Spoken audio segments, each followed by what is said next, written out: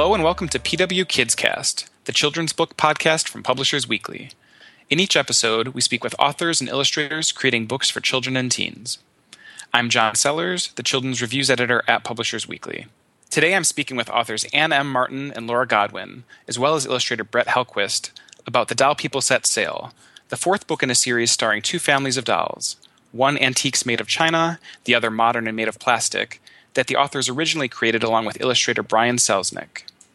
The new book is being published in October by Disney Hyperion, which is sponsoring this podcast.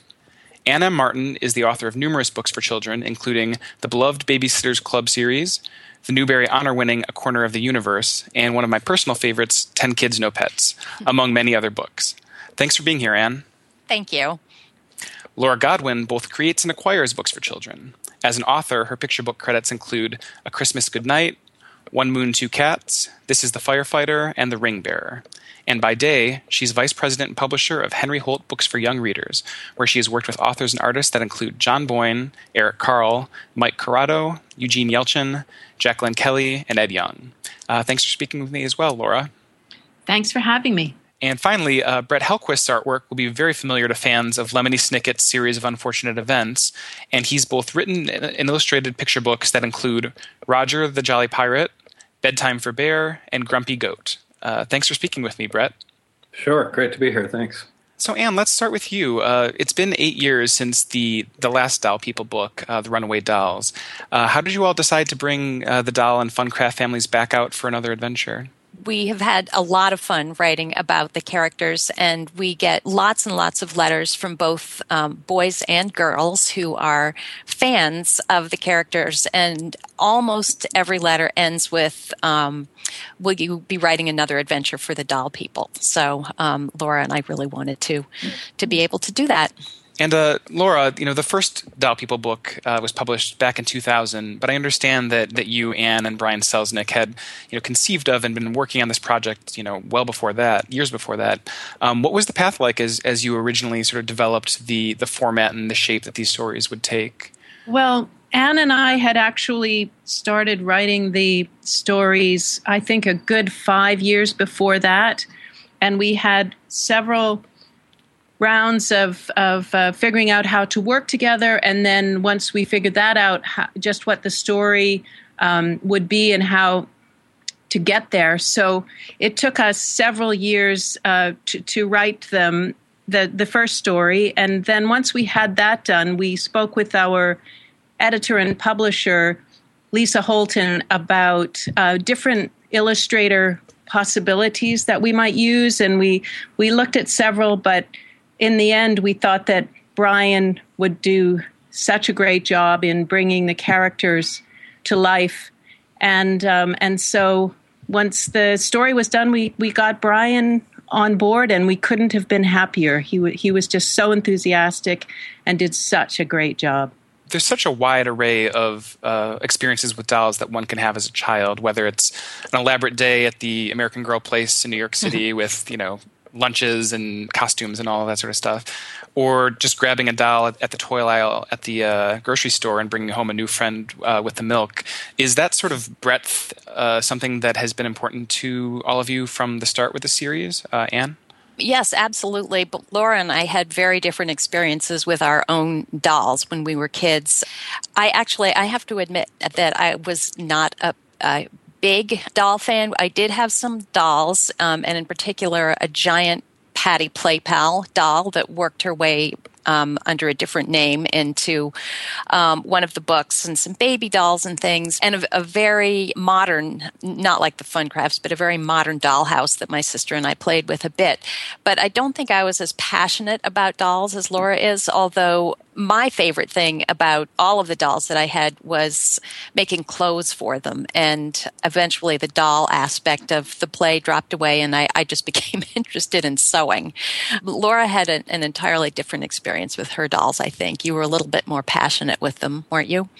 Yes, I definitely was. I absolutely loved playing with any dolls, really, when I was a child. And I especially loved playing with another friend with dolls. And I must say, contrary to how it happens in our story, I actually loved playing with Barbies. and I played with them until I was really far too old to play with them. But still, we just had the most fun making up stories to go along with the dolls, and I think that's what I've been able to convince Anne to do still as a grown-up in certain ways. Getting back to the new book a little bit, there's definitely some new faces in there for readers to meet. Did the two of you have fun coming up with new types of dolls and that sort of thing for characters to interact with? Anne? Yes, absolutely. I have to say, Laura is usually the one to come up with the new characters, and I think she had a lot of fun creating the sailor doll and all the other characters, dolls and otherwise, that Annabelle and Tiffany meet when they're on board ship. But yes, that's probably one of our favorite part of any of the books is coming up with the new doll characters. So Brett, you're sort of the newcomer to this project. Can you talk a little bit about how you got involved with the Doll People Set Sail and what it was like knowing that there was this existing visual vocabulary for the books? Yeah. I just got a request from Hyperion to consider doing the fourth book, and I was familiar with the series, but not well. I'd never read them, but I was aware of Brian's work in those first three books. So I was a little bit intimidated at first, but I spent a little time looking at them, and Brian did some great work in those first three books. So I was a little nervous starting out, but once I settled down and realized that, Brian and I do have some things in common in the way we approach pictures, and I thought, this will work. And then once I started drawing the characters, I spent a little time with his work just to get to know what the characters looked like, and then I had to put it away for a long time and just my own work. But once I got a feel for the characters and felt confident that I could be faithful to what was already done, and not that fans of the book would recognize the characters and what I had done, but they still felt like my characters, the way I draw. Mm-hmm. And so you feel like you were able to bring your own sensibility to the project? Yeah. Once I got into and got those characters, it was a completely different setting from the other three books on the cargo ship, so that didn't worry me. It was just being true to the characters. And once I got those down and showed them to Anne and Laura, and they felt happy with what I had done, then it all just worked out just great. Mm-hmm. And you also had some new characters that you could sort of play around with as well. Yeah, and then the new ones, those weren't a problem, because those I can just create from my own head. And so that was a good opportunity there too. Mm-hmm. And we've spoken a little bit about the author's experiences with dolls and action figures and toys as a kid. What about you? What were the sort of things that you enjoyed playing with as a kid?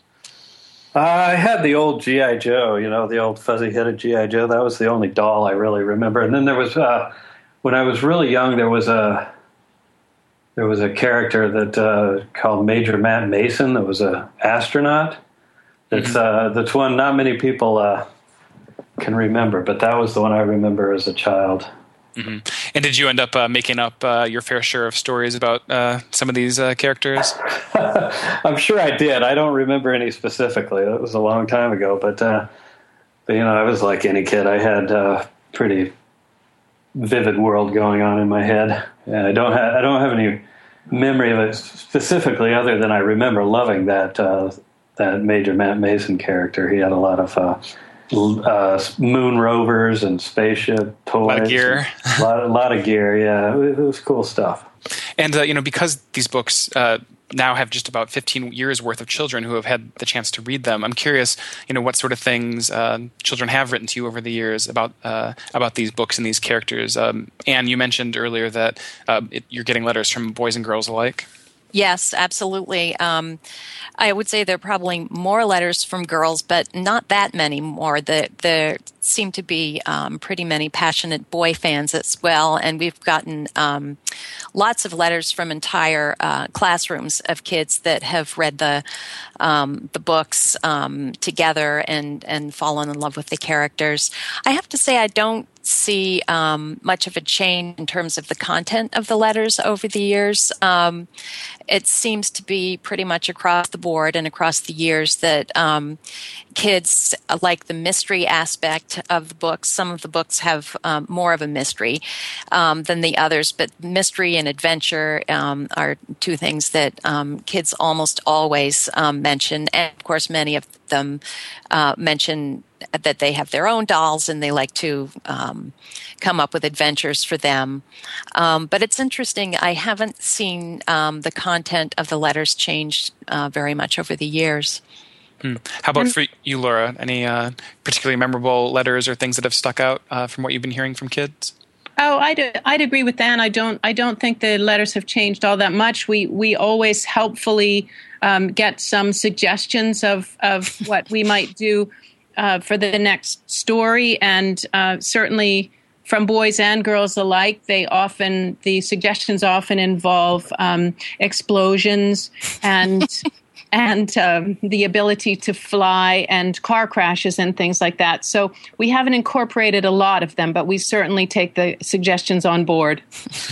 Yeah, I'm not sure how many of those doll vehicles have airbags or anything like that. It's a risky proposition. So I'm going to go out on a limb here and assume that, or take for granted that you think that playing with dolls and maybe more broadly, even just the unstructured, imagination-based play that comes with dolls or action figures or even Lego figures is an important part of the development of a child. Laura, is that safe to say? That's very safe to say. Is this especially true for you, given that you were, so involved with dolls, and that sort of, were you constantly making up stories and adventures with the dolls that you did treasure as a child? Absolutely, and I think that's just such a fun activity that's something that kids can do in 5 minutes, or they can do in an hour, or they can do in a day, and it can be ongoing. And I think it's such a creative, imaginative way to spend one's time that I'm hugely in favor of it. Mm-hmm. How about for you, Anne? Are you still getting the sense that children, even despite whatever digital distractions might be out there or that sort of thing, that there's still, plenty of time and ability and interest in sort of, creating these own sort of narratives through various kinds of toys, whether it's an antique doll or whether it's a, Playmobil playset or any other sort of thing? Yeah, absolutely. I certainly hear in letters from kids that they have an imaginary world with their own dolls. They often wonder whether their dolls come to life at night or their stuffed animals. I really hope, though, that kids today have as much time and as many opportunities for imaginative play as we had when we were young. That was really what my whole childhood was about, was Legos and Lincoln Logs, Tinker Toys, stuffed animals, dolls, and creating worlds for them. And even outside, my sister and I would set up villages in the trunks of, or the roots of trees in our backyard. And it's so important. And I do hear about it from kids, but I just hope that they have as much time for it today as we did when we were growing up and didn't have all of the distractions and gadgets and things that kids have today. And certainly curious to know, what the future holds for each of you. As far as the Doll People series goes, Laura, you said there's no shortage of suggestions about what to do in future books. I know this one is not even out yet, but do you think there is interest in further collaborations? Well, we're actually starting on book 5, so we hope there's interest, that's for sure. Excellent. And Anne, I know as far as books for you, for starters, you have another middle grade novel out this fall called Rain Rain. Yes. And can you talk a little bit about that and any other projects we should maybe be keeping an eye out for? Sure, absolutely. Rain Rain is something I'm very excited about.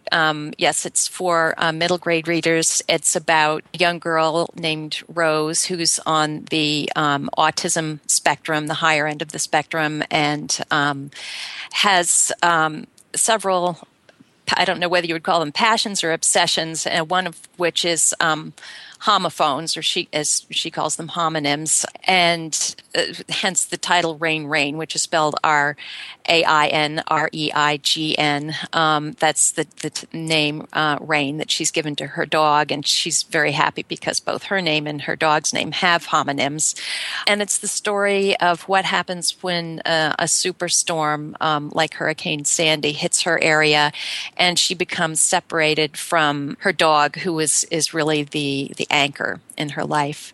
And as far as other projects, the third book in the Family Tree series is also out this fall, and the fourth and final book will be out in the spring. Excellent. And Laura, how about for you? Are you either writing or acquiring anything that you're especially excited about at the moment? I'm always excited about things I'm acquiring, but I just wanted to give a shout out to Rain Rain too. It's just such a beautiful book, and I'm really so proud of Anne. So I just think it's one of the best books I've read. Oh, well, thank you. True. So, Brett, besides this book, where else will kids be able to see your artwork in the coming months or years? Finishing up a picture book in the next few days called Groundhog's Day Off. I didn't write this one, but it's a good picture book about groundhog. The groundhog gets tired of doing what he does and decides he's going to take a break, and the havoc that causes. And then I've got a stack of a few other picture books that I'm just getting started on. So next few months and years, there's going to be quite a bit. So. Excellent. Well, congratulations again to you all on this new book and your other new books that you're writing and publishing. And thank you for speaking with me. Thank you very much. Once again, I've been speaking with Anne M. Martin, Laura Godwin, and Brett Hellquist about The Doll People Set Sail, out in October from Disney Hyperion. Thank you for listening to PW Kids Cast.